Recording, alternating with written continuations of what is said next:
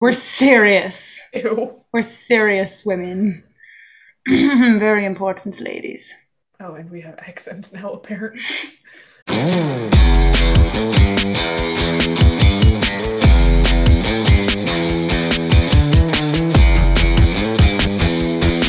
Short-term, Shirley Moore, let me hear you tell it, sound off. Sound off. Let me hear you tell it, sound off. Oh, sound off. Let me hear you tell it. Short-term, Shirley Moore, let me hear you tell it, sound off. Hello, everyone, and welcome to the Leading Lady Club. We are your hosts. I'm Caitlin, I'm Lauren. and welcome to the show. We hope everyone is having a happy Monday. It is now August, which is crazy. Back. I feel like the Just- summer went by so fast. So fast. It always does. I mean, Mhm. summer is just the best time. And so it always flies by because it's Yeah. full of fun. And then I'm always sad when I'm happy when we get to August because hint to everyone listening, my birthday is coming up, but I'm sad that August means the summer is reaching a close soon. Almost. Sad.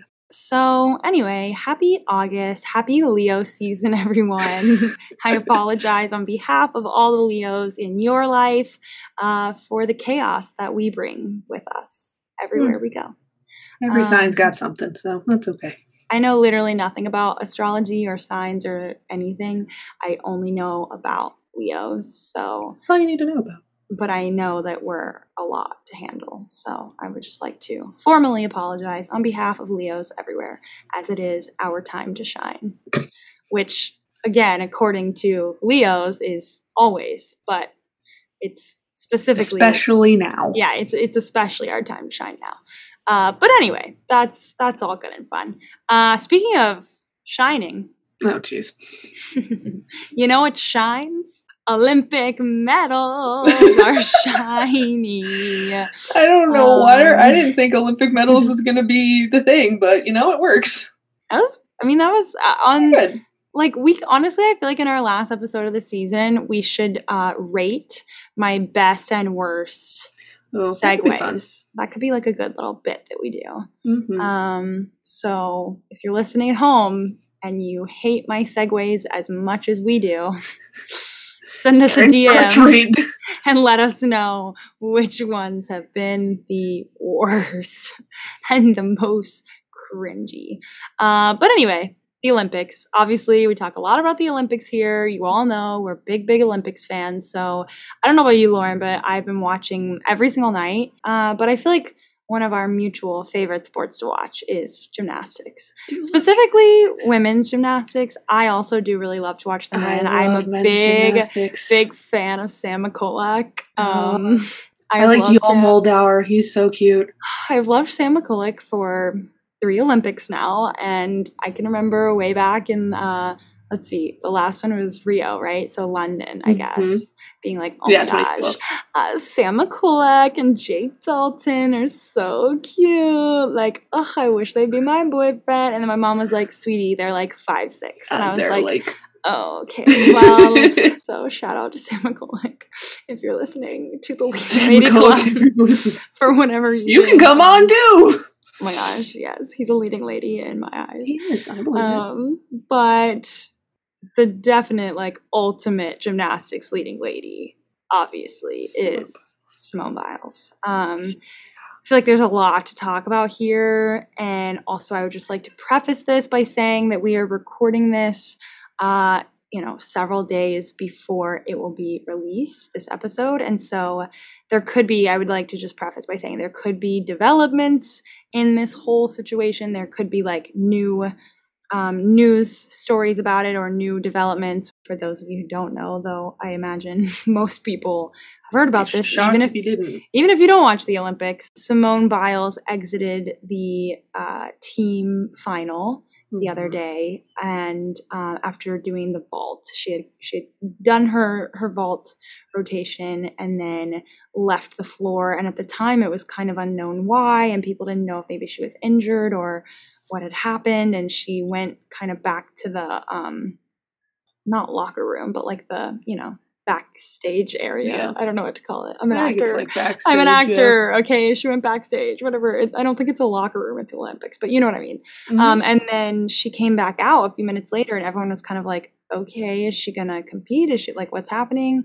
And she just came back out to watch her team, but she ended up withdrawing from that part, the rest of that event, I guess I should say, or that competition. And it ended up being, she announced that it was like a mental health reason and that she just was not in the right headspace to finish that part of the competition. And, she had done that vault, and I was listening to like Nastia Lukin and the commentators talk about it, and they were saying that they used a term, but basically they were saying as a gymnast, it's like a common thing that happens sometimes when, especially I'm sure in practice, when you do like a vault or you do a hard trick and you kind of get like lost where you are in the rotation up in the air. And that can be very dangerous, especially when you are doing tricks with a difficulty level that Simone does them, because she's just like above and beyond literally everyone else in the sport, as we all know. And so it was scary. She really could have hurt herself. And I mean, when you're doing those kind of things, like, it's not just, we're talking the kind of hurt where you like break a leg or like an arm or you twist an ankle. Like you literally could be paralyzed. Like that's terrifying. And so I think she was afraid that she might hurt herself. I think she was afraid she might like hurt her team's chances of, doing well and finishing with a medal. And I think she just was not in the right headspace and just felt she couldn't do it. And so, she left it to her team to finish out. And of course, there was like a lot of controversy and a lot of opinions being thrown back and forth. I've spent 3 days on Twitter reading bad takes about this, because it's just, first of all, coming from people who are like, oh, like this kind of like this competition comes around every 4 years, blah, blah. It's like, yes, the Olympics come around every 4 years. Simone Biles competes every year. Gymnastics doesn't stop just because you're not watching.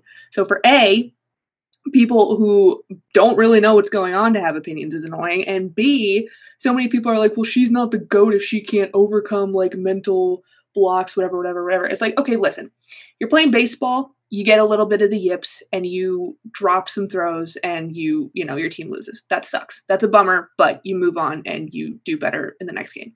The technical term that I've been seeing is called twisties, which is basically like your body doesn't know where it is in the air anymore. So you're not prepared to do the 4.5 flips that you need to do to get your points. If you get that in gymnastics, you're dead. You are landing on your neck and you are paralyzed and you are dead. This is not like dropping points. This is dropping your life. And the fact that there are so many people, I'm going to get fired up about this again because I've been fired up about it for like 4 days. The fact that there are so many people who don't understand that in sports like gymnastics or, like snowboarding or figure skating or any sport where you are hurtling your body through the air in ways that it is not meant to be hurtled, you screw up even a little bit and you're done. Your bones are broken and you're done. And it's just the complete lack of empathy for that has been crazy. It has been insane. And for people to so quickly jump down her throat and say that she's not the GOAT, she's not strong enough, she's like, why is she competing at this caliber, calling her selfish for taking away a spot on the team.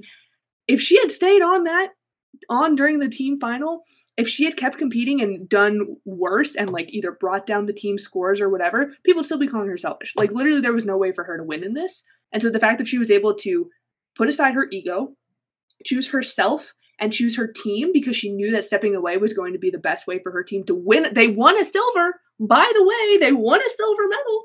She knew that was going to be the best chance for them to keep going. And that's what she did. Like she could have kept going and been like, this is my team. Like I'm Simone Biles. Like I'm going to keep going, whatever. But she didn't. She took a step back. She's like, I'm doing this for me. I'm doing this for my team. And I think that is unbelievably admirable. Yeah. I mean, it's brave, like, brave. And like you said, I mean, not probably this, I would say definitely her last Olympics, probably her last time competing ever, maybe even her last time doing gymnastics really at like this high of a level. And, that has to be a hard thing to grapple with. And the fact that she wasn't just like, I'm going to power through because I need a medal and I need to do this and whatever. I mean, yeah, I think it was incredibly brave. And also, knowing what people would probably say and how people would probably react, especially after kind of seeing what has happened with Naomi Osaka recently. And not that it's like the same situation or even really that similar, but it is a little similar where it's like, I mean, Naomi removed herself from the competition after that. And, you know, I feel like she probably knew in that moment what a lot of the backlash would be, and still chose to make that decision anyway for the good of her team and for the good of her health, both mental and physical. And I just think that was a very like brave and smart decision to make, and just absolutely the right decision. Yeah, and people keep bringing up Carrie Strug from her vault where she did it on a busted ankle, and they're like, well, she could do it. Like, it's like, okay, you realize that's bad, right? You realize that was not a good thing that happened, because A, her ankle was literally busted. B, she didn't even need to do, so the whole thing was like, she did the first vault, she busted her ankle, they were like, you need to do the second vault so we can win. She did the second vault and like landed it and whatever. She didn't need to do that second vault. They already had the points that they were going to win.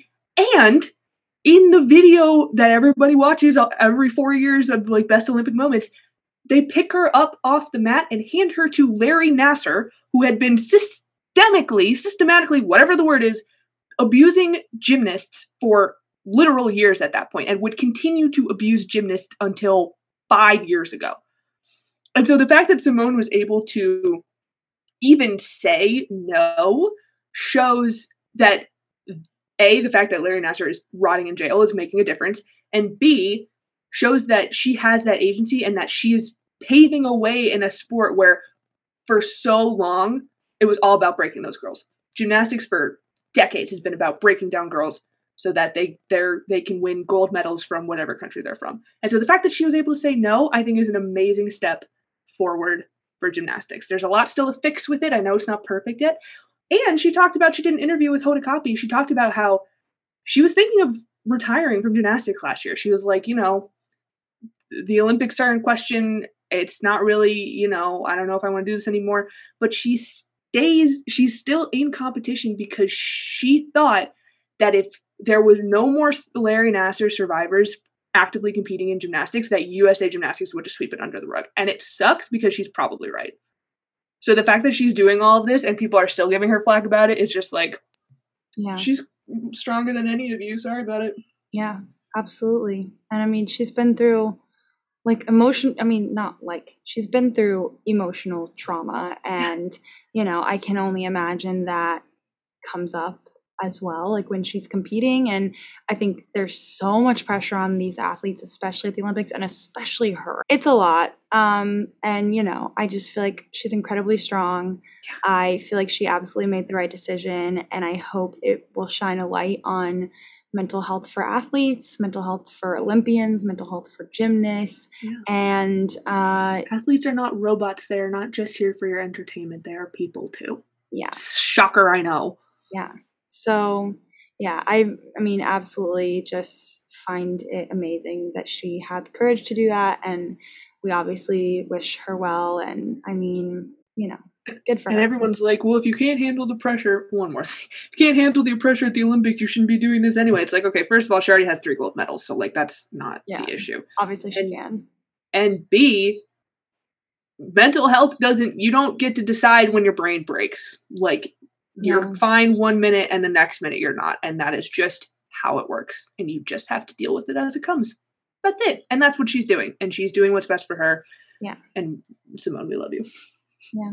Shout out. But anyway, that's an amazing story of an amazing female Olympian. She's still the And yeah. And then I don't want to say because she withdrew, because I think that would be a little bit of taking away from Suni Lee, from baby, Suni gold Lee. medalist. But you know, it did open up the competition a little bit. Obviously, like nobody really expected to beat Simone. True. And how awesome! Like I think Suni Lee is also very inspiring, and She's, you know, she's just so like just full of good energy. I really like her. yeah, and like everything with her dad, and Mhm. you know, she definitely, I feel like, is competing for him, and it's her first Olympics, as it is with all the other Team USA women's gymnasts other than She's Simone. the 5th U.S. woman in a row to win the gold medal in the individual all-around. there you go. So super happy that, she was able to do that and to show up and to kind of stay focused and do her thing and shine. So I'm glad she got her moment, and yeah, it was pretty cool. Go Team USA and Team Sunil. USA. USA. Yeah. Speaking of people who love the USA and women, I don't know. That wasn't a good one. That was bad. That was really not good. What else? I mean, no offense, but what am I going to say? Speaking of Suni Lee and Simone Biles. Speaking of people who love sports, you didn't have to get that specific. Yeah, that's true. Or just like loves Or the just Olympics. speaking of loves gymnastics. women, Speaking of the here's a woman. Speaking of women, here's a woman. Here's a woman. I'm dead. Well, yep. So in the scale of bad segues, that was definitely one of the worst. But yeah. it is not because there's not a wonderful, wonderful guest here this week. And surprise! It's not a surprise because we announced our guest ahead of time on social media. She's already here! It's our girl, Lauren Montana! Whoop, whoop, whoop, whoop, Yay! whoop. I'm like low-key a little nervous. I am a little bit nervous too, actually. I don't know why. I don't know why either. It's fine. It'll be good. Anyway, hello everybody. Thank you for having me on the show that I host once a week. I just don't want to screw up your big moment with That's asking fine. bad questions. So I'm sure am they're great. also a little nervous, but I'm sure they're great. it's okay. It's fine. We're both going to do wonderfully. So yes, surprise. Our guest today is Lauren. We decided as we were kind of nearing the end of our preparation for season 1 that obviously we've told you guys a lot about ourselves. We've given our own anecdotes, our own kind of 2 cents as we've gone along throughout season 1. And our very first episode, we definitely did a little bit of bio, intros about ourselves. But I don't know, we kind of thought it would be fun to go a little bit deeper and also to kind of have a chance to sit down with each other. And, if we're talking about leading ladies, I don't know, I don't want to speak for both of us or anything, but I definitely know that when I'm listing my list of leading ladies in my life, you're right up there, baby. You are right up at the top. Would not be probably a functioning human being without you. I don't think I would either. I think we should just dive right into the good stuff. What do you say, good. Lauren? Are you ready? I don't think I have much of a choice. Okay, Lauren, welcome to my Thank you. podcast. Welcome to my interview. Thank you. Um, Thank I you feel for like having me. I feel like we're on Red Table Talk. You ever watch that? Yes. I'm like, welcome to the table. Thanks for sitting down at the table with me. Lauren. Oh, sure. We appreciate you being here after I invited you to. Okay, I'm going to need you to ask these questions soon because otherwise I'm going to puke. Okay, so you grew up in the great state of Ohio in a pretty small town, good old small town life. What was that like kind of growing up? And, you have a sister, obviously, and just kind of what was a little bit of your life growing up in Ohio pre-moving to New York and doing theater and all that? What was that like, good old Ohio life? It was very normal, I guess. So we moved here when I was 5, right before I started kindergarten, and we still live in the same house. I haven't moved. My parents haven't moved out of this house. I live here currently. So this is very much home for me. I have friends that still live here that I get to see a lot, which is nice. I have my group of friends that I've had since high school, so we're all very close. So it's just very very stable, I guess is a good word for it. And I have my parents, I have my little sister, and it was, dance classes growing up. I played violin growing up, honors classes in school. I was always in honors or AP classes because that was the thing for me, is I was good at school. She's very smart and very talented, everyone. Well, that's what we're trying to say here. But yeah, it was very normal. Twinsburg is a very small town. There's not a lot to do in Twinsburg proper. We didn't get a Starbucks here until I was in middle school, I think. Yeah, pretty normal, pretty good old normal life. Good old normal life. Yeah, small town USA crazy. in the Midwest, eh? Good old Ohio. Oh. Yeah, I love do it. say that. I don't Yeah. even mean to, but I do say that. It's the Midwest way of life, so I've heard. So you kind of mentioned two groups of people, or two, I guess, separate entities in your life that I wanted to bring up in the next question. You have a sister who you're very close with, Hey, and Matt, if she's listening. Hey, girl. oh, shout out Megan. Hey, girl. And you also have a very close group of friends from high school that you're still very close with. And they're all these like kind of female friendships and relationships that I feel like have been a real kind of staple for you, or like a real thing to fall back on for like a long time, a big chunk of your life.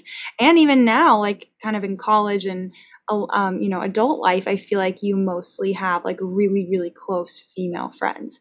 And, that's something we talk about a lot, obviously, on the show, is the importance of female friendships and just kind of those bonds with our fellow ladies. So tell me a little bit about that and how important those relationships are to you. And of course, your sister having that kind of like guaranteed female friend growing up in your life. It's been, I definitely have a big female presence in my life. I mean, my mom, obviously my mom and my grandmothers, all of my cousins, except for one on my mom's side, they're all girls. I have my sister, and a sister is definitely like a built-in best friend. We weren't always best friends. We went through, some rough patches, but I talk to Megan every day.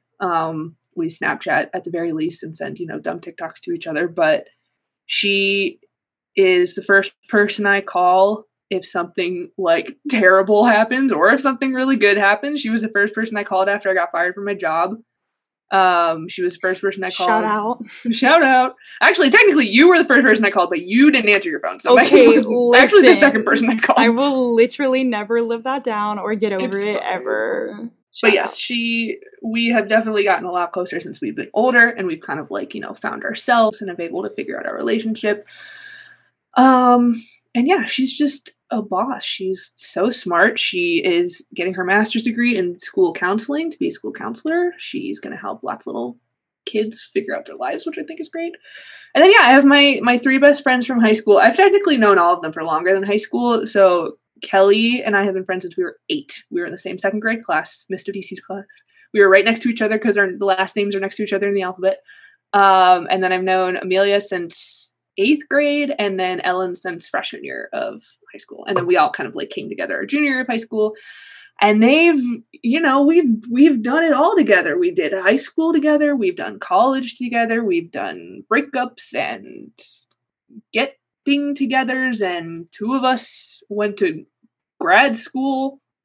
And 2 of us, Amelia and I are trying to move into it together once she gets a job. So it was really good, especially like my freshman year of college, because, moving to a new city, not really knowing a lot of people, it was very, very scary, but I still had, these people that I could fall back on to be like, oh, here's how my day went when I just needed to like talk to somebody about it, or like, here's this cool thing that I did or whatever. And it just felt a little less isolating, which was nice. And obviously it's not the same as seeing people in person all the time, but it was good to be able to like text each other when we needed to. But they've been with me through everything. We've been through lots of ups and lots of downs, but we've all done it together, which has been really, really nice.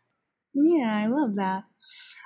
So obviously we met doing theater. So I know theater is a very big part of your life, something you really like grew up loving, grew up wanting to do, grew up being involved with. And, you did a lot of shows in high school and things like that. And then of course you got into NYU and, went there to do theater. What was that sort of experience like, your sort of journey with theater, I guess, and your love for it, both in high school and then kind of being like the one who got into NYU, from your very small town, and being the one, I don't want to say who got out because it makes it sound like, your town is like a terrible place to be, which of course not, but you know what I mean? Where it's kind of like everyone in your town probably knew, oh my gosh, like she's that theater girl who got into NYU for theater. Like, I know that's kind of how it was a little bit. Yeah. Well, and that's definitely a very small town thing, especially here. It's like, if you grew up anywhere in like the northern, well, probably anywhere in Ohio, it's you either went to like in northeastern Ohio at least, you went to either Ohio State, Kent State, Cleveland State, or like Miami if you were willing to go that far south. So yeah, there was always one of those 4 schools, and I started really seriously doing theater not until my sophomore year of high school, actually. I did like drama club in 8th grade, and that was just kind of like I was the Goose in Charlotte's Web, and I was Anne Frank for 2 scenes in the Diary of Anne Frank because you have to cast everyone, so we had 8 Anne Franks. Yeah, iconic. Yeah, very very middle school. Yeah, but I seriously started doing theater in my sophomore year of high school. That's when I started doing my summer theater, which for the first summer it was at Fairmount Performing Arts Conservatory, and I did Urinetown there, which was like my very first, or it wasn't my very first musical, but it was my first musical where I had a substantial role. I played Ma Strong. I was an old lady. I had like, the makeup and the wig, and it was just such a fun show. And we had a great cast and a great director with Bob Russell. Shout out to Bob. And then the remaining 2 summers that I was in Ohio, I did my summer theater at Hathaway Brown Theater Institute, which is still up and running, run by Fred Sternfeld and BB Weinberg Katz, who I adore. I haven't seen in a very long time, but I love them. But yeah, I got to do a lot of amazing shows there. I did Sweeney Todd. I did Chorus Line, which is like one of my favorite shows I ever did. I did Jekyll and Hyde, and performing has been a part of my life for a really long time. I was a dancer growing up. Watching theater has always been a thing that my family and I have loved to do. They took me to my first like live theater experience when I was 5. We saw The Lion King at Playhouse Square in Cleveland. And I had a lot of fun doing it, and I felt good doing it, and I was pretty good at it. I was dance captain for like almost every show I was in. I never got like a lead role. I was usually in the ensemble, but I liked being in the ensemble because I liked feeling like I was part of the show. And, you're in the ensemble in a high school theater, you're doing like, pretty much everything. Definitely. So yeah, I did that all through high school. And then, senior year was coming up, and they're like, what do you want to be when you grow up? And I'm like, I'm doing this theater thing. Yeah. That sounds fun. Let's do that. And so I auditioned for schools. I actually auditioned for technically 4, because I sent in 2 pre-screen auditions that I did not make. And then I had 2 in-person auditions, one at University of Cincinnati and then one at NYU. And apparently that's not a lot when it comes to auditioning for theater schools. There was a girl I remember at the University of Cincinnati audition who's like, I'm auditioning for 28 schools. And I was like, wow, okay. But I did the UC audition, and it was fine, but it was very stereotypical like MT program, and I was like, I don't know if this is for me. But then I went to NYU, and I remember that was the first time that I like had fun at an audition. Like the dance call was really cool and very different. It was like this African dance, and I was like, let's go. Oh my gosh, was it with Byron? That name sounds familiar. I feel like it probably was. He does a lot of like kind of African rhythmic Yeah, it was fun. I mean, it was fun. Gosh. It wasn't just like, straight up musical Byron. theater. I bet it probably was. If it was Byron. Because it had him in New Studio, right? If you were doing like the dance call. Yeah. Oh, shout out. Okay, sorry to interrupt. But it's okay. Yeah, Byron Eastley, if you're listening, you're the best. But yeah, so I did, and it was just like fun. And I like worked on my monologue at the audition, and I was like, okay, this is cool. I really like this. And I loved doing theater, but I didn't love it, as I eventually learned, love it enough to want to do it forever. And I kind of started to have an inkling of that, like, honestly, even before I went to college. But I was like, no, this is my thing. I'm the theater girl. I'm the one who's gonna, be famous or whatever, like make it or get out of Ohio or whatever. And so I just kind of kept pushing it. I did get into NYU, which was very exciting. I remember getting the email and waking my parents up at like midnight on a Friday night, and I was like, guess where I'm going? Let's go! And they were like, oh no, we have to pay for NYU. And I was like, yeah, whatever. But yeah, and so then I moved to New York. And there was definitely a little bit of the like wanting to get out thing, the wanting to get out of the small town, because I don't know, you're 18 and you're like, I've lived in the same place my entire life, and I'm like, change might be kind of good. So I was happy that I got to go to a cool city, and meet cool people and do cool things. So And be the one First they year all th- talked about. Like, yeah, that girl Lauren Montana, I heard she's going to right. NYU, I baby. mean, I think you're giving me a little more credit with that. I wasn't like cool in high school. I was very like middle of the pack, I'd say. Don't believe it. But my school was also, the way that it was set up was that I had been going to school with the same 300 kids since we were 5. So it like, Yeah. it was just like whatever. It didn't really You know matter too much. everyone. Yeah. Yeah, I knew like everybody I graduated with, and it's whatever.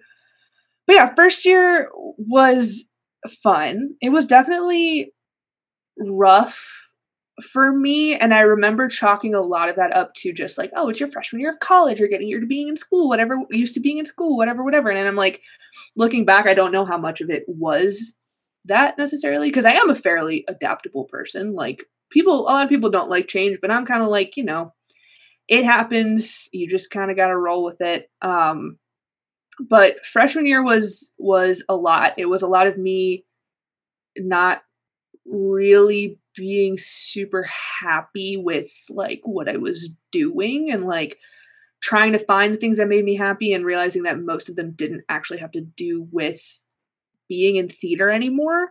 And that kind of sucked, because for a long time the theater was the thing that made me happy. Theater was the thing that like I loved doing the most. And then after a while it kind of started not being that anymore.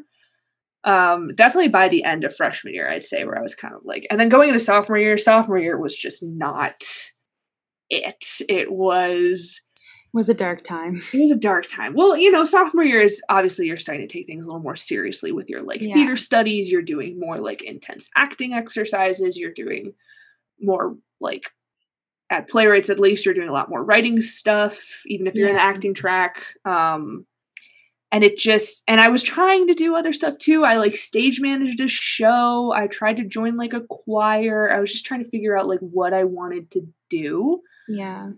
And eventually, almost joined a sorority. I almost joined a sorority. Yeah, I was just. That was a weird moment. Weird. It was very strange, because I'm not a sorority girl. Not at all.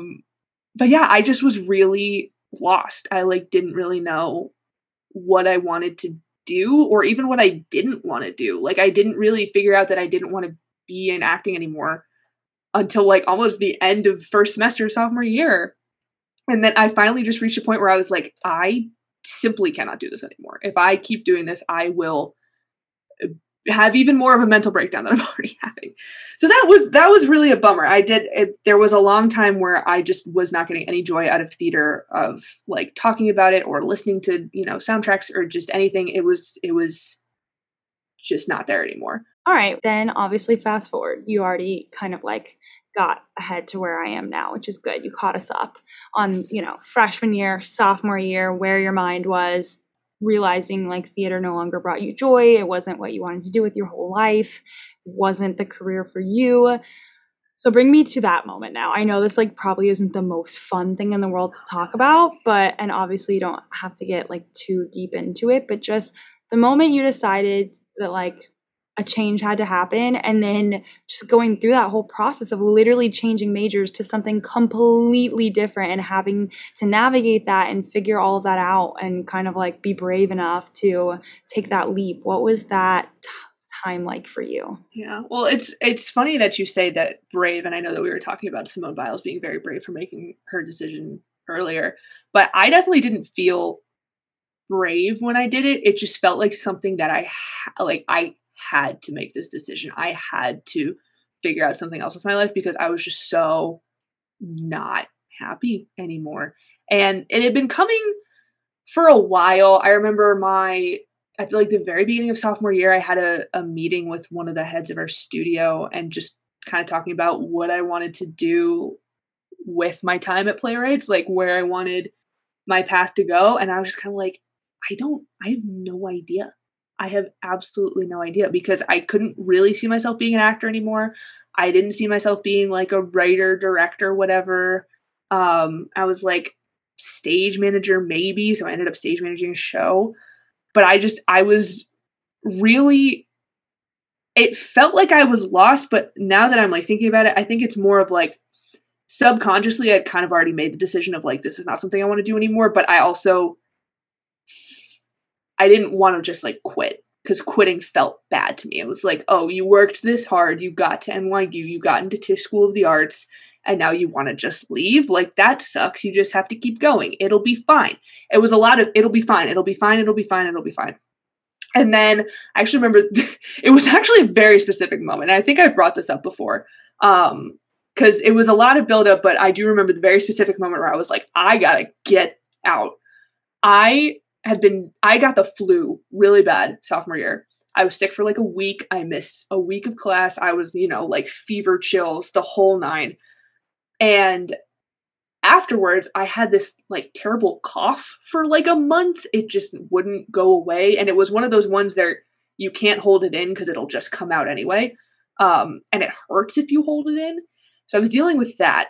And we were sitting in our acting class one day and doing our little monologues and, acting and being in the moment and doing the content. And I was like dealing with this horrible cough. And I tried really hard to hold it in and like not let it interrupt anybody or interrupt me or whatever. And at the end of the class, we were like sitting in our circle and decompressing or whatever. And I guess I had let the cough through at some point, but I like wasn't even conscious of it. I just let it through. And our teacher turned to me and he was like, so you're dealing with this cough? And I was like, yeah, I was, really sick and I'm coming back. He was like, if you're in the moment enough, if you are present enough in your content and in your scene, you should be able to hold stuff like that in. That shouldn't affect you at all. You should be able to leave that behind and be present in your material. What? I don't remember this. Oh, I remember it vividly. Also, you have said on this show before that it was a specific moment, but you haven't told that story because I did not remember that. That was the moment. He turned to me and told me this, and and I was just kind of like, okay, yeah, that makes sense. And in my head, I was like, I'm done. I am absolutely done. Wow. For this man to sit here and tell me if you are present enough in your scene that you can suppress your bodily functions. I was like, no. Acting school. Acting school. And so that was the moment. This was in like, I feel like it was like end of October-ish, November-ish. That was the moment where I was like, cool. All right. Well, that decision's made. Time to go.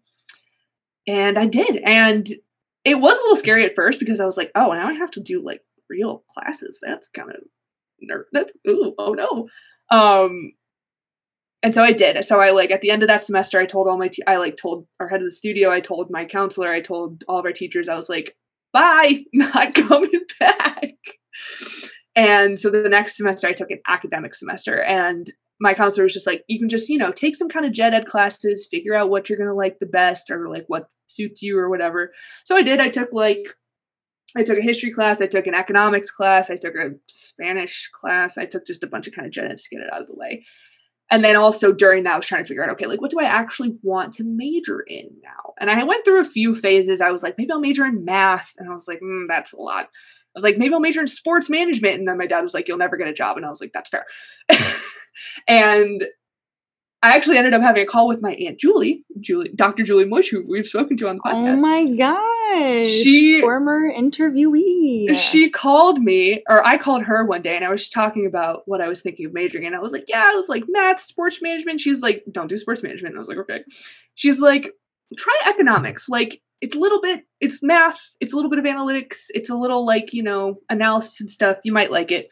And so I took an intro to macroeconomics class, and I liked it. I thought I was relatively good at it. It was definitely a challenge, but I enjoyed it. And I liked the stuff that I was learning. And I was like, I liked economics because it was broad enough that I was going to be able to do a lot with it. Because that was my other issue, was that with a BFA, you can really only do so much. And because I didn't really know that I wanted to be an actor, the idea of having this degree that was really going to kind of pigeonhole me was very terrifying to me. So I liked economics, that it was pretty broad and I could do a lot with it. And so I ended up dropping out of Tisch at the end of my sophomore year and transferring to the College of Arts and Sciences. And then I had to figure out how to complete a 4-year degree in 2.5 years because my dad was like, I am not paying for any more school. So that was fun.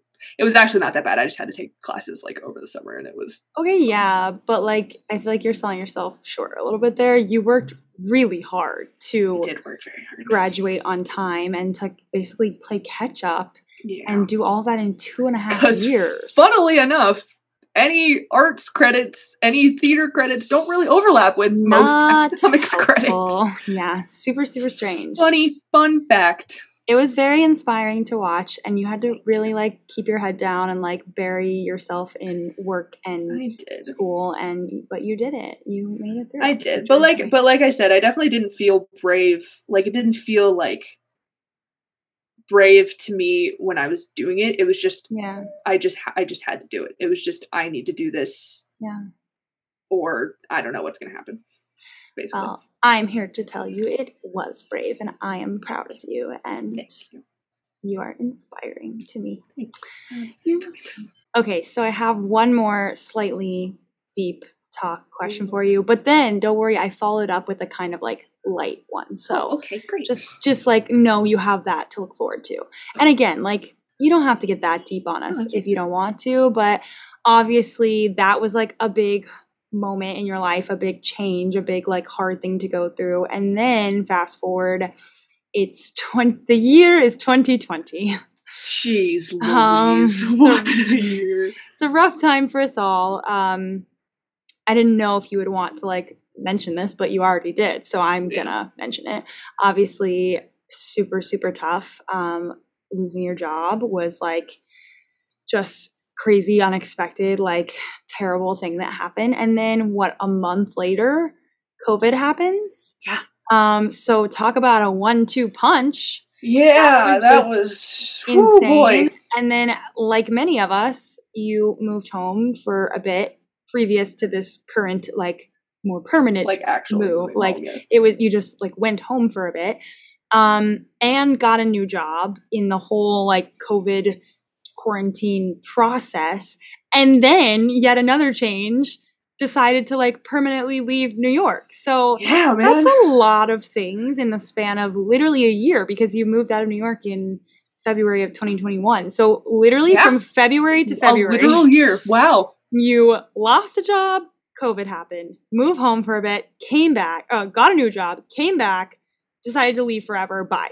Like, what? Yeah, pretty much. Crazy. So, Yeah. I mean, again, like, you don't have to go in too much if you don't want to, but just talk me through a little bit the past year for you and what it has taught you and how it has challenged you and how you've, I have been able to see come out the other side stronger and happier and better for it all, even though we couldn't see any of that in the moment because No, not at all. we went through this, I feel, together as a fam.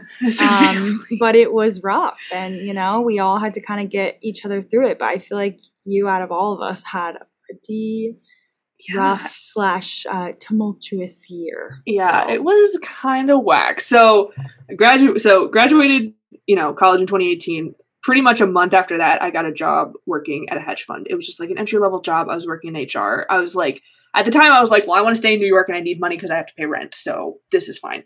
That job was not the job for me. And I kept trying to make it the job for me. And it was just like, eventually I came to a point where I was like, again, it was a kind of like, I have to get out of this job. Well, this also sounds like a pattern of like, it's going to be fine. I'm going to make it fit, even though it's not right. I'm going to make it work. Which I really do. It is very much, I would like to say, the Capricorn in me, as well as like the older sister vibes in me, to like, we're just going to make it work and it's going to be fine. That obviously now twice has not been the case. So I was actually, the way that this whole thing happened was just cosmically hilarious. Monday had a call with a staffing agency to be like, hey, I'm looking for a job, not having a lot of luck on my own. Wanted to know if you can like help me out. And they were like, yeah, of course. Like your resume is great. We have this like job at Lincoln Center for you that you could interview for. Like we can make it work. We'll work out the details. And I was like, cool, awesome, amazing. So this was Monday afternoon. Tuesday morning is when I come in. Tuesday, not even 12 hours later, is when I come into work and they pull me into an office and say, sayonara. So it was just really funny how that happened to work. And this was it? No, it was actually terrible, but it was funny. It's funny now. But it's funny now. Yeah.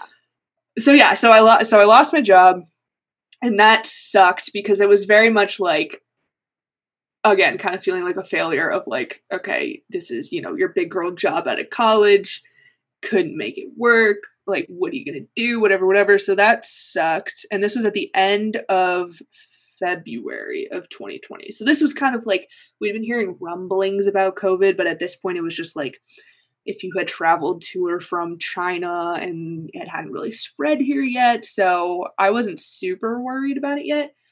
But then about 3 weeks later was when things started to get rough and things were, you know, people were talking about like, oh, things are maybe going to shut down, whatever. And so I decided, I was like, okay, well, you know, not really working right now. I have like my nanny gig that I was kind of doing, but even, you know, my nanny mom was like, if you're going to go home, like go home. Like this is probably going to be the move for you. So I was like, okay, I'm going to go home. I planned to stay for like 2 weeks. I was like, I'll go home for a couple weeks, kind of like regroup, relax, refresh, and then come in and like hit the ground running and try and find a job. And then I flew home that Sunday, and Monday is when everything shut down. And I was like, well, maybe I'll go back in like a month or something. I didn't go back until October. I was in Ohio for 7 months, and it was a lot because I spent a lot of time, like, I very much took a break. I very much took a step back because I was like, this job has put me in a headspace that I didn't think I was going to be in again, but we're here, and so I would like to not be here anymore. I don't really know what I am doing with my life. The world is kind of falling apart right now, so I'm just going to take a break. I'm going to take a minute. I am going to, you know, try and figure out what it is that I want to do and actually take time to figure it out instead of just kind of rushing through it, and we'll go from there. And so I took a couple months where I was just home. I just, you know, I watched TV, I wrote, I read, I learned how to crochet, I hung out with my parents, I did a lot of like soul stuff, I guess, if that makes sense. Because I was just like, if I keep pushing myself, I'm going to snap again. And then I'd already snapped, you know, sophomore year, had a bit of a break. Didn't really want to do that again. So it was a couple months that I just like I was just kind of there. I was just kind of hanging. And then eventually I was like, okay, I feel good. I feel like I'm okay with being, you know, pickier about my jobs, pickier about the things that I want to do, try to really find what it is that I, you know, am passionate about, or just, you know, just a job that's not going to make me want to, you know, scream and run away. So I did. So then I started applying for some stuff, and, you know, applying for jobs sucks. And it sucks even more in a pandemic when lots of people don't have a job. So it was a lot of emails into the abyss, a lot of like applications that I never heard back from. But I did hear back from one, and it is the job that I currently have. I had to take a math test to get it, but I did a good job because I'm good at math. And the interview process was pretty quick. So by Labor Day of 2020, I had a new job. And Yay. we celebrate. And yeah, and it was definitely weird because the company that I work for is completely remote, like always. Like they were remote before the pandemic. They did it before it was cool. They did. So it's, you know, just me and my computer. And that was definitely a weird thing to get used to because I worked in a very corporate environment before this, where it's, you know, like team building and like conferences and just a bunch of stuff that I really didn't enjoy.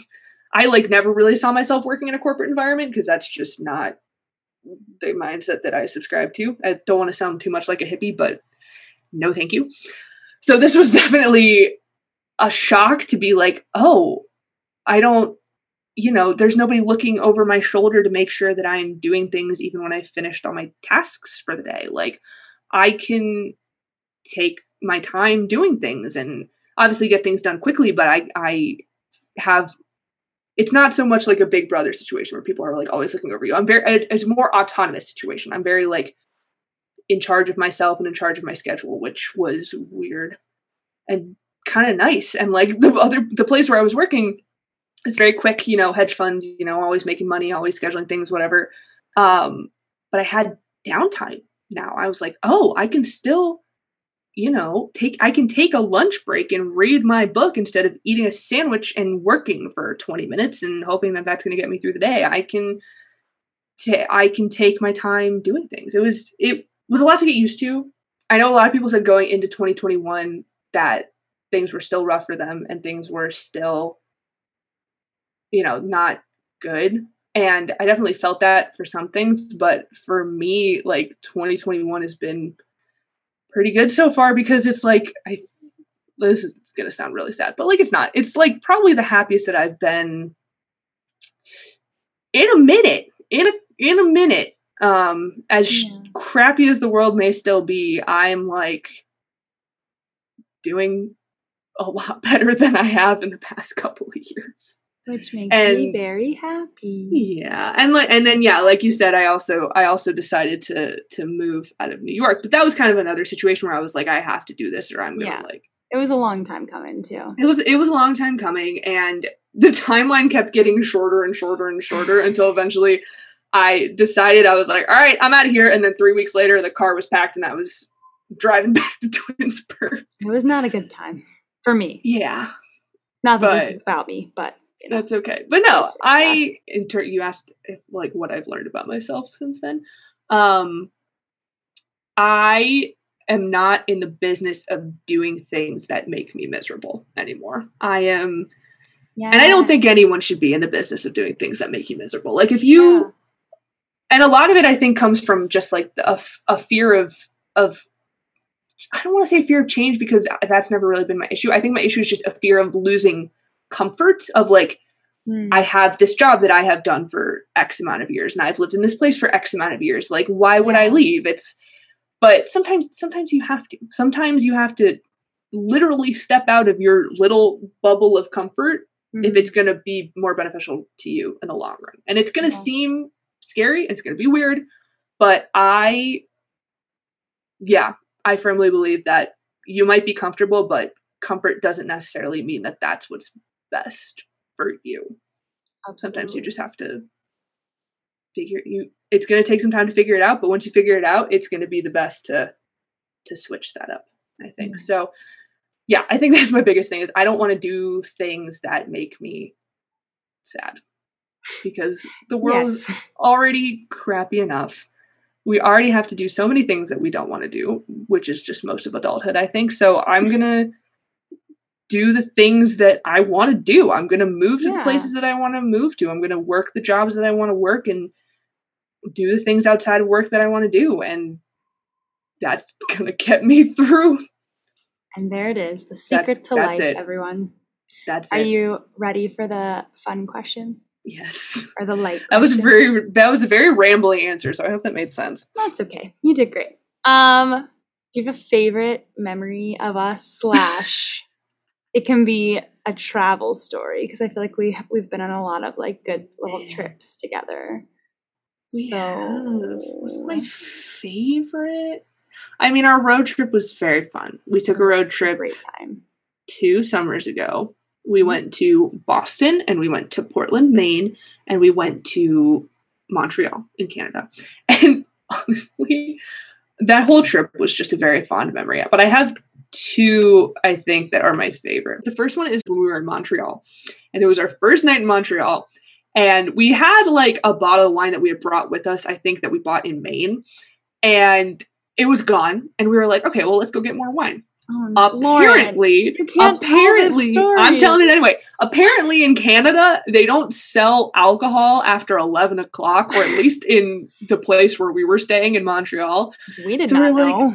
We didn't know that, so we were like, well, crap, what are we gonna do? We want to we don't want to go to bed yet. Like, we wanted one bottle of wine. That's all we wanted. And so we were to drink while we watched like High School Musical 3 or something. We were just having like that. A night, yeah. And so we were like, all right, well, all of these restaurants are still open. They have like outdoor seating because it's August. Why are you telling this story? Let's go sit and like just have a drink. And then we ended up at a karaoke bar. We also didn't go inside. We were like sitting outside because also the most important detail of this story is that we were fully in our pajamas. We were like 100% left the Airbnb. The original plan was we're going to go to the like little convenience store that's underneath our Airbnb downstairs and grab one bottle of wine. It was going to be a very chill night. We were already in our pajamas. And then we were like, well, we'll go out, and we were just in our pajamas, so it's cool, whatever. But I do have a video on my phone from that night of Caitlin singing Backstreet Boys. Oh. Well, coming that's from the karaoke bar in her pajamas at 11:30 p.m. in Canada. Montreal. Honestly, Lauren, you say that though, like that's rare. Like I do that at like 6 p.m. It's on true. a Tuesday. It's not Like, always, you know, in your pajamas in Montreal, but it is. me singing Backstreet Boys when hearing it in public is like very much a normal like Thursday night for me. Yeah. Like, you know True. what? Oh, also another small one is when you were in San Francisco for the summer doing your Shakespeare show, and you came back in like October or something. I don't remember. And it was right after graduation, so it was the first time that I had seen you since May, and I remember that I had like a really terrible day at work that day. And we were like, let's meet at the meatball shop and we can dinner or whatever. And I walked up and you were on the corner and I saw you and I literally burst into tears because I was like, she's back and my day has been terrible and I missed her. I'm gonna cry. That was a good one too. I think I also cried because I had missed you so much. Oh, wow. Good memes. Good I memes, cannot good believe you memes. told a Canada story. How dare It's my you? favorite story. Anyway, what happens in Canada apparently does not Does not stay in Canada. Canada. So you always ask this question of our guests, so I thought it only fair that I turn the tables and ask you. You've lived a lot of lives, you've done a lot of things, you've had a lot of change, especially in the past like few years. What is your advice for anyone who might be going through a change, who might be looking to change careers, who might be thinking of going kind of the big move to a big city from a small town, kind of any of that stuff that you've been through? What is your advice to those who might be going through similar situations? I would say embrace being uncomfortable, because any big change that you do in your life it's gonna suck for a while. Like, it's not gonna be fun, unfortunately. Moving to a big city, it's not gonna be fun when you first get there. When you're first trying to figure out, like, where do I go grocery shopping? How do I get anywhere? It's not gonna be fun. But embrace that and, like, embrace learning more about yourself and what you want to do and what you want to get out of, you know, the new place you're moving, the new thing that you're doing. Embrace being uncomfortable in it and letting yourself like experience it. Just experience that discomfort and you'll be able to pick something out from it. You'll be able to learn something from it, even if it does feel like it sucks and for a while. And don't do things just because you feel like you have to, because a lot of my internal pressure comes from, you know, like following a path that I feel like I have to follow. It's like, oh, I'm moved to New York. I can't move back. I already left. Like, you can't. It's okay. I, you know, majored in theater. I got into NYU. I can't give up on that now. You're not giving up. You're not, you know, it wasn't a bad choice to begin with. It was the choice that you needed to make at the time. And now it is time to make a different choice. So don't be afraid to make those different choices. And don't feel like the choices that you made in the past are bad ones, because they weren't bad choices. They were just choices that you had to make in the moment. And now the moment is different and you have to make different choices. And that's okay.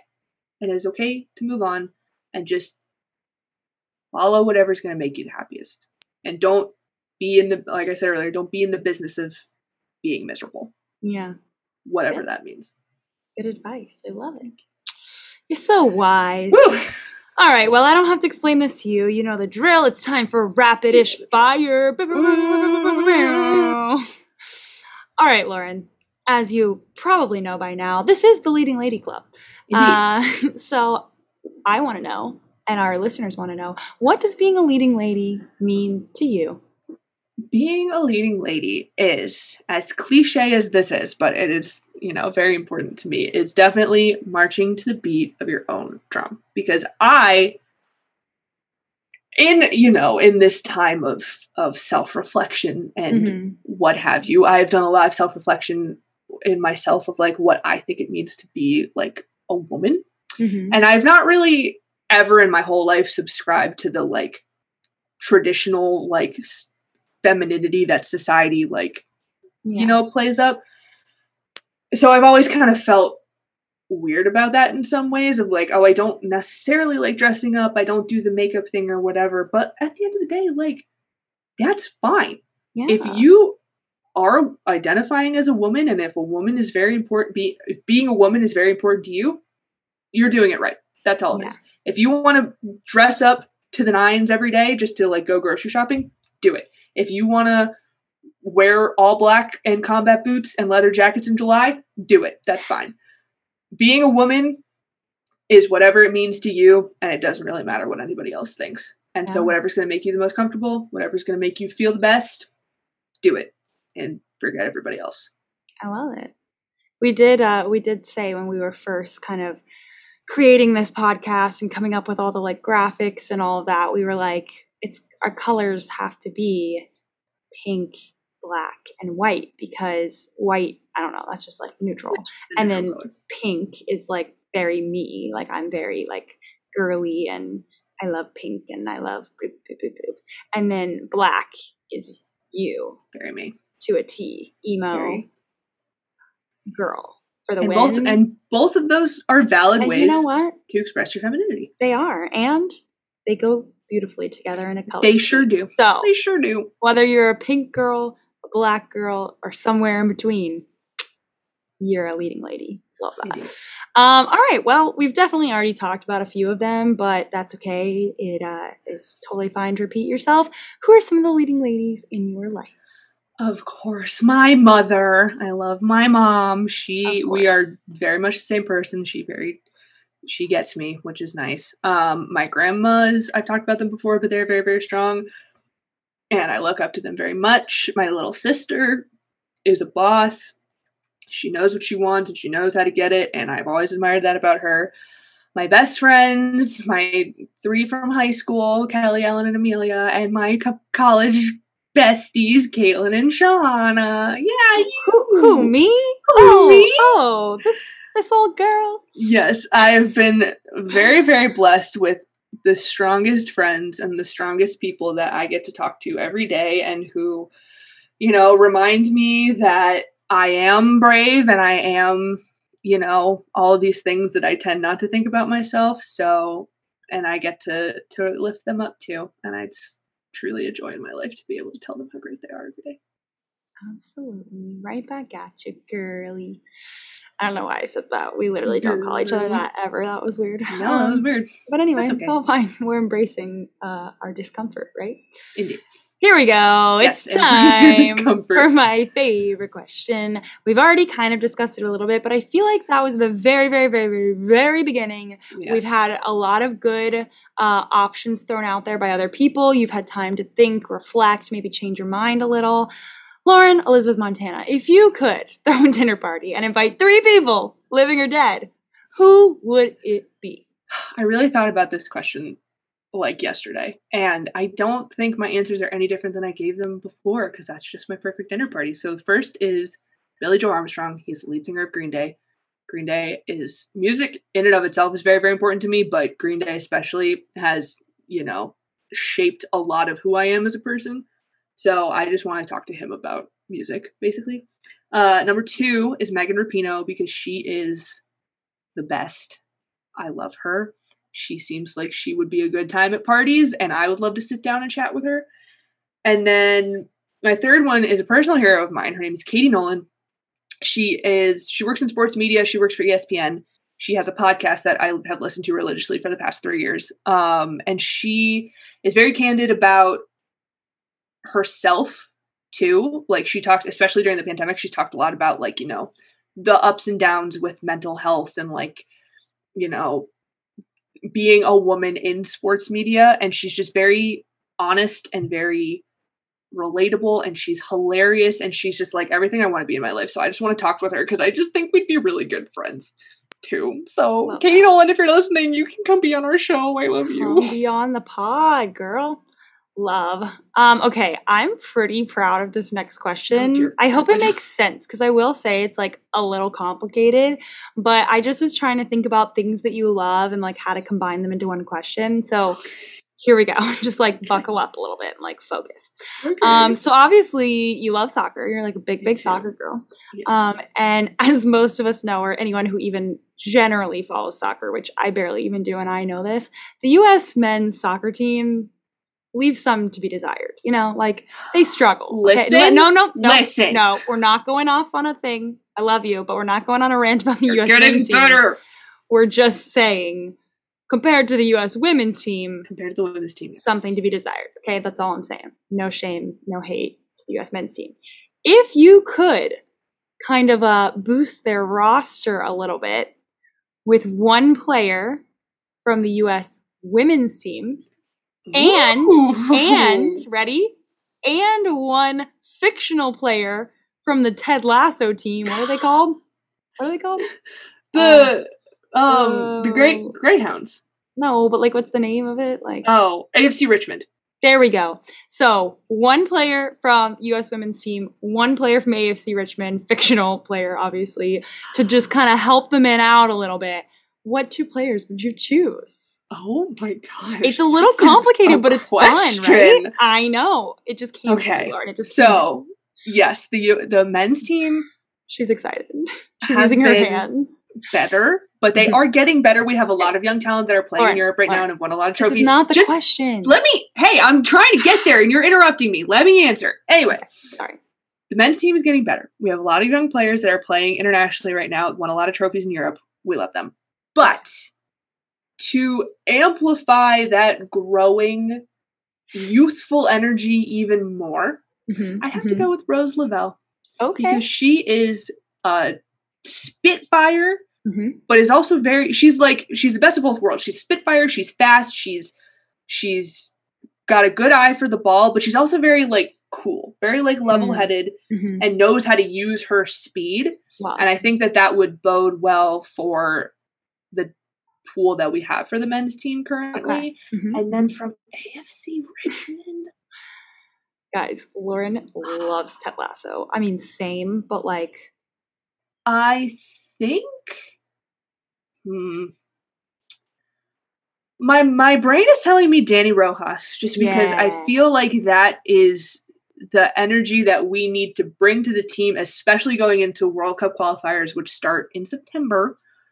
And we want to qualify for this World Cup this time. So Yes. I'm going to go with Danny Rojas simply for that football is life mentality that I think we need to Absolutely. bring to the team. football is life. Football is life. Love it. Wasn't that a fun question, though? That was a Like, very fun question. I That was good. I like that. It's time. Forgot we still have to do the BuzzFeed. God, I've been talking forever. It is called, we're on a theme, we're on a roll.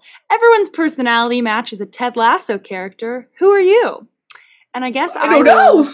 I will read both the questions and the answers. So, I'm not going to look because I want to be surprised. Okay, of course. All right. Oh my gosh, there's so many options. I should have proofread this quiz before I picked it. Oh well. That's okay. Pick a sport. Soccer, American football, basketball, baseball, hockey, tennis, volleyball, rugby, Soccer. golf. Yeah, Soccer. I read them fast because I knew what your answer would be. So I was like, I don't need to go through this silly. Okay, pick a quote. Ain't no such thing as last day jitters. Can I read all of these in a Ted Lasso accent? If you want to. A palace made out of crystal seems mighty fragile if you ask me. That's the funny thing about coincidence, ain't it? Sometimes they just happen. I think that's what it's all about. Embracing change. I promised myself I would never quit anything in my whole life. You'd be in cahoots with Puss in Boots, playing lutes for prostitutes, reading roots.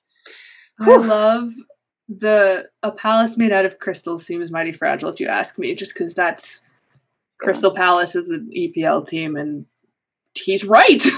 He's right. Ooh, pick a Jason Sudeikis. Floyd from 30 Rock. Joe Biden, SNL. Kurt Buckman, Horrible Bosses. Holt Richter, The Cleveland Show. David Clark, We're the Millers. Or Bike Scout Trooper #1, The Mandalorian. The Mandalorian. Yep. I'm gonna go with David Clark from We're the Millers Yeah. because I love It's a that good movie. one. It's a classic. All right, pick your ideal night. Dining out, clubbing, watching movies, dinner party, hiking, shout out, hiking, game night, reading, stargazing, or other. Ooh, game night sounds fun. Let's do a We game night. love a game night in our friend group. All right, pick an Apple TV Plus show. The Morning Show, Dickinson, Servant, Rupert Grint, Mythic Quest, For All Mankind, or Little America.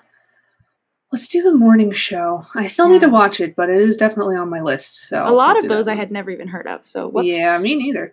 All right, finally, pick a word that describes you. Ambitious, wise, dutiful, arrogant, broody, nervous, outgoing, cheerful, or optimistic. I would go with optimistic. I like to, look on the brighter side of things more Absolutely. often than not. Oh my gosh, wait, this is actually kind of accurate. Did I get Roy Kent? No, but like that would have been accurate, but this one I didn't think of, but is actually kind of good. Okay, you got Coach Beard. Yes! Wait, I love him! I honestly, like, I was thinking Roy Kent or maybe even Ted Lasso, like a little bit like Ted Lasso Rising. You know like, what? I am optimistic. Coach Beard. But I never would have thought of this one on my own, but you are Coach Beard. Okay, here's what it says. You are wise and witty. That's so true. Those are two of the top words I would pick to describe you. And not one to mince words. You're extremely loyal and you like to win. This is very accurate, Lauren. Yeah. In fact, you can be a little too competitive at times. Okay, well, that's not entirely that's true. not that true. That's a little bit more. I actually mean, am but very not competitive at all. That's I'm true, just but here that's- for a good time. That's okay. People think you're shy, but you're just not interested in making friends with every single person you meet. Lauren Facts. Montana. This quiz read me. That's crazy. I totally would have pegged you for a Roy so Kent, but excited about that. you're I Coach love Beard. him. Because like Roy Kent, like I know we love him as a character and like he definitely developed, but like he's really prickly and you're not. he is prickly. very prickly. I am. You're not like this, very where you're prickly. not necessarily like social butterfly, like going to meet and talk to everyone and just chatting them all up. But like he's kind and nice. Yes. To everyone. I would say that's He's true. just not necessarily like seeking out conversation with every person in the room, but Yes. he's like nice to I everyone. am. I've talked to my father about this before. I am good with people. I Yes. just don't like people. There we go. I will talk Coach to Beard. them. Like I'm really good at talking Yeah. to people. I'm very good at making people feel like Yes. welcome because I am just nice. But I don't enjoy that all the Yes. time. You're not like a people person in that No. that's not your enjoyment or like fun. Right. But I am good Around. with people. Yes, you are very talented. Wow, Coach Beard, that was a good Oh, one. I'm very excited about that. All right, Yay. Lauren. Successful BuzzFeed quiz. All right, well, normally this is where we say goodbye to our guest, but I'm still here. you're on duty. You're back on the clock now as co-host of the show. So I think the next order of business is to bring in one last person to end things off for us this episode. So I think we're just gonna waste no time and bring her right on in. What do you say, Lauren? Let's do it. All right, everyone. It's Shahana Shahana's Soapbox. Hi, Shahana. How are you? Hi, hi. What do you have ready for us today? So I am talking about how asking for help is important and how it does not make you weak. Mood. Okay, I'm feeling called out, but I'm ready for it. I think all of us need this. I know. Oh, perhaps. 100%. So I know I personally, and I'm also looking at someone who is also not great at this. Asking for help from others is something I have always had a very difficult time with. I am always assuming that like people won't want to help, people won't like do things the way that like maybe I will want them to, and then it's just going to cause more problems and I don't want to burden people, and all of these different things go through my brain. And as you guys know, I am getting married next year, and I have had to like grapple with the fact that I can't do it all by myself. I can't make a whole wedding come together on my own. And that, like, obviously I've had to face this before, but this is the first time that I'm really coming to terms with the fact that it's not a knock against me to ask someone else for help. I think one of the first times I really like humbled myself and went through with that was when I first set up like my very first classroom in 2018. And I like took to Facebook to ask for help from just like for anyone who could help, literally, because I had inherited like a hoarder's classroom and I needed a lot of help. And I remember going in twice by myself thinking, I can handle this. I can do this. And sure enough, I could not. I needed so much support. I think like 4 or 5 people came to help. And that's the other thing. So many people were willing to help. No one took it as you are putting a burden on us. You are making us do something we don't want to do. Everyone was like happy to be there. And that was one of the first times that it hit me that I was like, oh, it's not a bad thing to do this. And I haven't been great about doing it since then. But It's your But it happened. one and only example you have for us today. the only time I've actually asked for help. I have been trying. I know that during the pandemic, when my mental health was like taking a toll, I leaned on you guys. It took me time to even tell you guys that I was struggling, but I finally did. I leaned on my fiance, Joe, and even that was difficult. And he's like supposed to be my life partner or something. So Something like I that. know. But even that's the fact of the matter is like at the end of the day, the people who love you and care for you want to be there for you. Yeah. They don't consider being there for you and supporting you to be a burden. And that's a very difficult thing to come to terms with when you have been a very independent person. But you have to accept it because unfortunately, like no one can be 100% independent in this world. Yeah. That's a really good point. And it Listen. is hard and it is, like uncomfy. But it is necessary, especially because there are some things that you're just not going to be able to handle on your own. And like Yeah. that sucks to realize, especially like you said, if you're very independent. Like I always prided myself on being very independent. But there's just some things that I can't do on my own. And you just have to grapple with that and deal with it and ask for help, and it will be all the better for it. Yeah, I agree. You guys are my go-to helpers too. So thanks for always being there when I decide to finally ask for help. Always got you.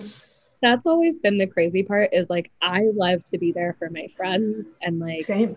yeah. And so like I will go to the ends of this earth for pretty much like obviously you two and then anyone who's like close to me, but then I have a very hard time understanding that that's reciprocated. Yeah.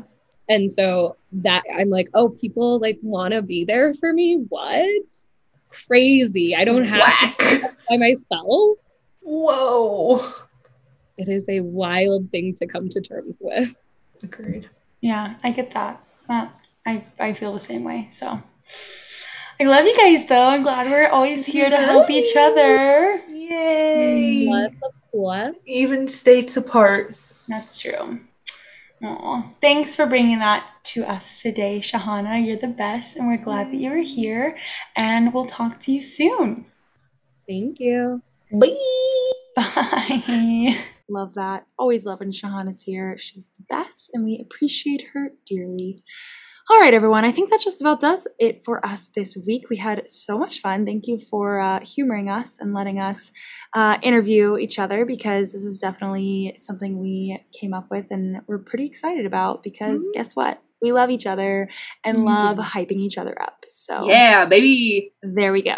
All right, Lauren, would you like to tell the people where they can find, follow, and support us? Of course. You can follow us on Instagram at Leading Lady Club. You can also find us on our website, leadingladyclub.com. We post the podcast everywhere you can listen to podcasts. Apple Podcasts, Spotify, the other ones. You can subscribe to us everywhere. You can leave us a 5-star review on Apple Podcasts. You can also leave us a written review, just telling us how beautiful and wonderful you think we are. And we hope you have a great rest of your Monday. And we hope sure that do. you find your happiness. I'm gonna tie Aw. it back to So nice, Coach what I Beard. was doing. Yeah, you're welcome. Wait, honestly, like real quick, now that I think about it, like on this podcast, you're Coach Beard and I'm Ted Lasso. Oh, absolutely, 100%, yes. Like as a I'm- dynamic duo. Anyway, all right, everyone, we'll leave you with that. Go watch Ted Lasso. Go find your happiness. Don't be in the business of being miserable. And we'll be right back here again next Monday, everyone. All right. Bye. Bye.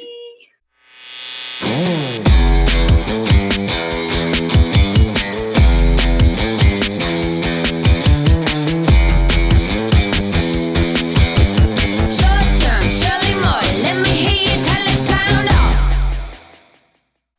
Hi, Shana. What's up? Hello. Hello. What's up? I know, I realized that. Okay,